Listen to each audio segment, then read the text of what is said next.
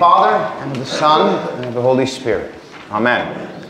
In our gospel processional reading for this morning, John tells us that Christ's triumphal entry into Jerusalem was the fulfillment of a certain Old Testament prophecy, a prophecy spoken through the pen of Zechariah. If we want to understand precisely what's happening in Christ's triumphal entry, if we want to understand what's happening on Palm Sunday, if we want to know what it means for Jesus to enter Jerusalem lowly and riding on the colt of a donkey, it's certainly good to take a look at those words from Zechariah, at the context surrounding all of that. So Zechariah is a prophet who writes at the time when the exiles are returning to Jerusalem and rebuilding their city and their temple after a generation or so after the destruction by the hands of the Babylonians. They are receiving their kingdom back, at least in small measure. Their days of languishing in foreign lands under the cruelty of foreign kings are ending.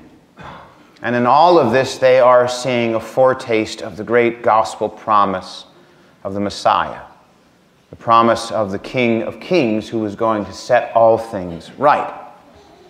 So in the words both before and after this Palm Sunday prophecy, Zechariah speaks about the impending destruction, conquering, and humiliation of the foreign kingdoms, especially those in close proximity to Israel. The cities of the Philistines and the Phoenicians, who long had corrupted God's people, will be no more. Assyria, Egypt, and Greece will indeed be no more. These kingdoms will fall, paving the way for the Messiah, the King who will arrive in his city, humbly riding a donkey. So the kings of violence and oppression, the kings of war horses and chariots, will be no more. They will be conquered and crushed by the King of peace and mercy, the King who arrives in lowliness to show that he has come to be the Savior of the lowly, the sinners, the poor, the broken, the forsaken, and the oppressed, the crushed and the burdened. As he pours out defeat upon the nations, that King will pour out mercy on you. So in the end, the donkey-riding King of lowliness will stand tall, while all the other kings of this world will crumble into nothing.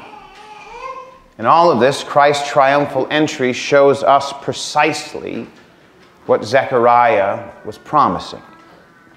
Jesus is the King who will live forever, while all the kings of this earth will die. But the kings of this earth will not die easy. They won't go quietly into the grave. They will thrash about and seek to destroy everything they can as they gasp for air beneath Christ's feet. So, beware the dying kings and their thrashing wrath. Our Lord certainly saw this in his passion, and we see this in the chief priests in our text for today, in that gospel processional reading. When the chief priests and the scribes saw Christ's popularity, why did they hate him so much? Why did they conspire to put him to death?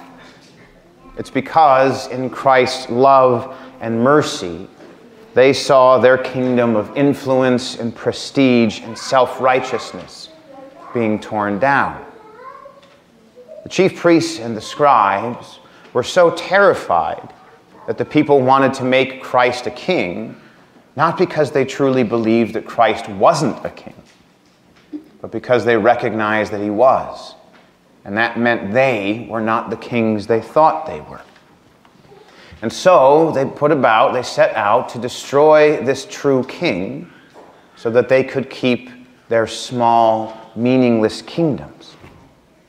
And the quite tragic thing is, they were willing to sell everything to put that king to death, to keep their little territory.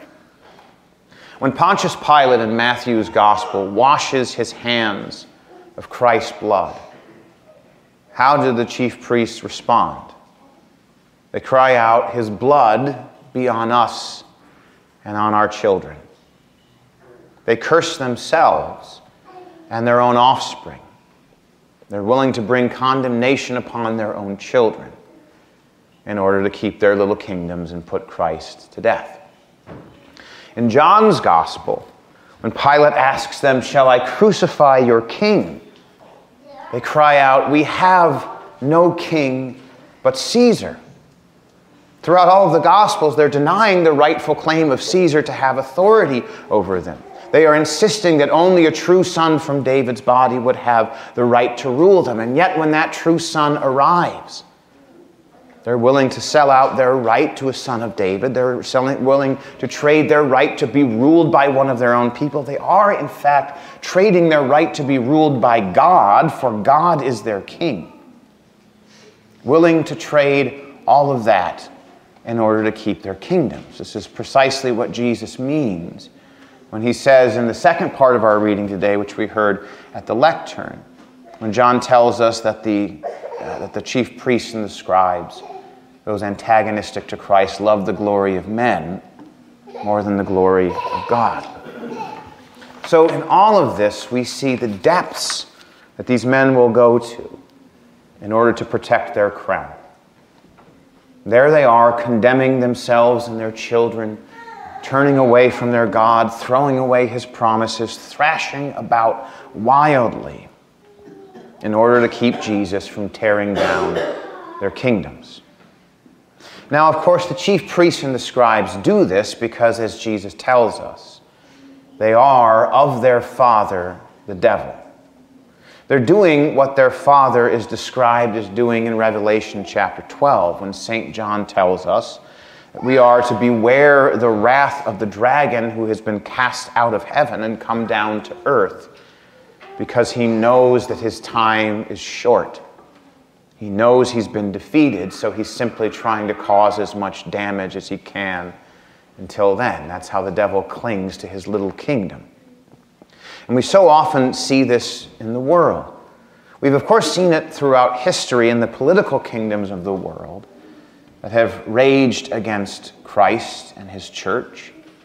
We see it in kings and emperors, princes and earthly leaders who have torn down churches, put Christians to death, because Satan led them to believe that Christ's mercy and salvation were threats to their own kingdoms of wrath and corruption. That's the story of the persecution of the church throughout history. Satan influencing the leaders of this world to think the way that he does. But Satan also does this on an individual level as well, with our own mini kingdoms in our own lives. Human beings are a fascinating group of liars. If you were to ask 10,000 people whether money buys happiness, all 10,000 of them would tell you no. At least the vast majority would. Because that's the right answer that you're supposed to give. But we don't live according to that answer. Very far from 10,000 out of 10,000, very few out of those 10,000 will actually live according to the answer they've given, because we don't believe it. We believe that earthly treasures grant us peace, that they earn us the glory of men, that they make us matter, and in particular, that they make us happy, that they give us all that we need to be at peace in life. One more dollar away, one more pet possession, if we can just gather it, that will finally be enough. And so we hoard our possessions, and here Christ comes to us, our lowly King, telling us to pour out his mercy upon the lowly, to show compassion, to show charity to those who are in need, to support the preaching of the gospel throughout the world, to put food on the tables of those who are hungry. And yet we hear that command, and we turn away from those in need, refuse to love them, refuse to care for them, refuse to support them, because in all of this we see that Jesus is coming to us seeking to tear down the kingdom of our wealth, the kingdom of our greed. And so we persecute his little ones because we can't imagine living without those treasures and those crowns. If you were to ask 10,000 people whether it's important to forgive those who sinned against you and hurt you, once again, virtually all of them would tell you less.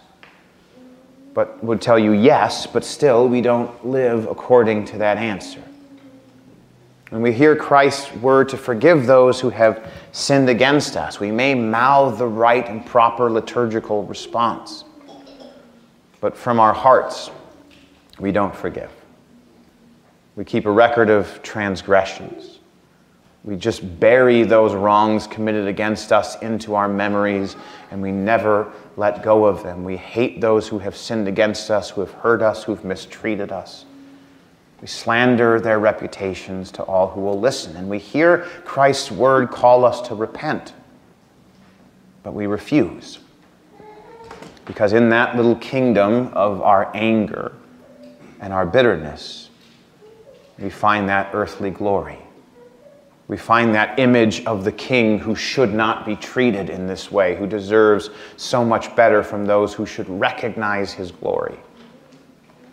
And all of this we refuse to forgive because we want to keep that rival king, Jesus Christ, from conquering us.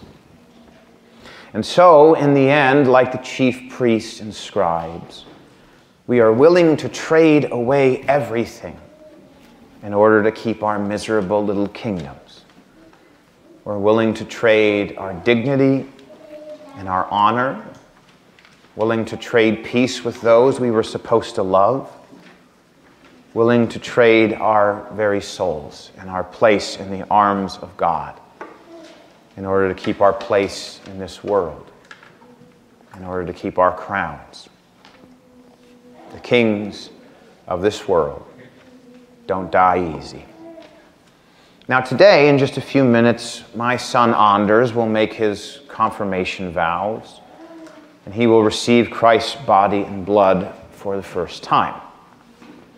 And so, Anders, let me give you a word of warning on this glorious day. The world you're growing up in is a world that is far more hostile to Christ and his church than even the world I grew up in not too terribly long ago, at least outwardly so. You will feel the pressure of the devil outside of you throughout your life from people who will want you to join them in warring against Christ in order to keep their earthly glory. And you'll also experience the warring of Satan, the lies of the devil, within your own heart, trying to convince you to turn from your Lord, trying to convince you to believe that the kingdoms of this world, that the kingdom of your own glory, of your own peace, is worth preserving at all costs. Don't believe that lie of the devil. And if you want to find the strength to reject the devil's lies and to rejoice in the wounds of Christ, well, that's a pretty easy thing to do. You'll find that strength in the very sacrament that you will be receiving for the first time today. Because in that sacrament, you will feast upon the same broken body and the same forgiving blood that the King of Kings gave to you upon the cross. So here and in that same way and in that same feast, all of us will receive that strength, that might, that victory over that conquered dragon and all raging kings of this earth. So today, here on Palm Sunday, the King rides into Jerusalem in lowliness, showing that he is not like the kings of this world. He has not come to enslave his enemies. He's come to set them free and to make them partakers over the true enemy, over the one who enslaved them. And this is something that he will do just a few days later, when the cheers of praise and the cries of Hosanna that surround him turn into jeers of hatred and taunts of mockery, shouts and cries of crucify him, crucify him. It's tragic how quickly things turn for our Lord. And yet, in the end, it is a great and beautiful irony that we behold upon the cross. In order to keep Jesus from becoming the conquering king, his enemies lead him to the cross. What absolute fools! Because all the while, the cross was his throne and the means of his victory. It's a beautiful irony. The kings who try their hardest to survive are the ones who perish. The kings who refuse to die are the kings who refuse to die easy are the kings who die. But the king who dies easy is the one who lives.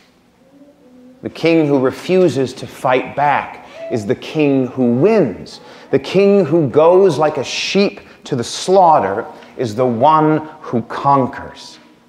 And at the cross, he conquered for you. At the cross, Jesus Christ forgives all your sins. There with his nail-pierced hands, Jesus tears down the prisons of your greed and your anger. All of your corruption that enslaved you is now no more. Every sinful act of selling what was precious and holy to escape Christ has now been destroyed by Christ and by his inescapable love.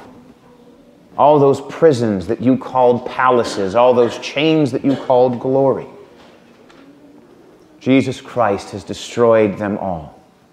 And now your lowly king invites you out of lowliness and invites you to find true freedom in his wounds forever. That's what Jesus did for you on Good Friday.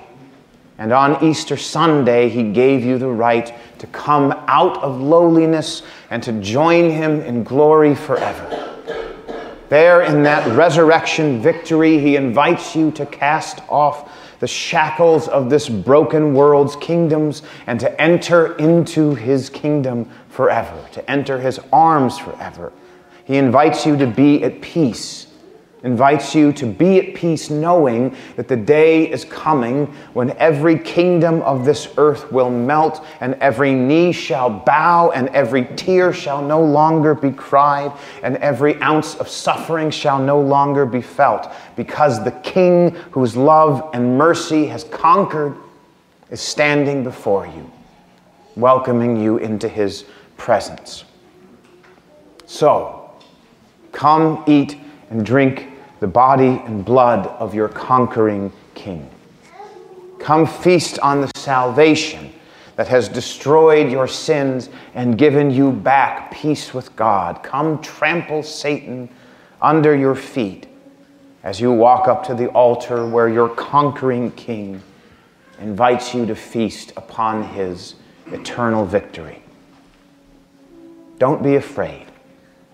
Why should you fear the wrath of this world when this world's conqueror invites you to feast on his victory? Why should you fear the sins within you that Christ has already killed? Did you throw away the gifts of God to protect the crown of your sin?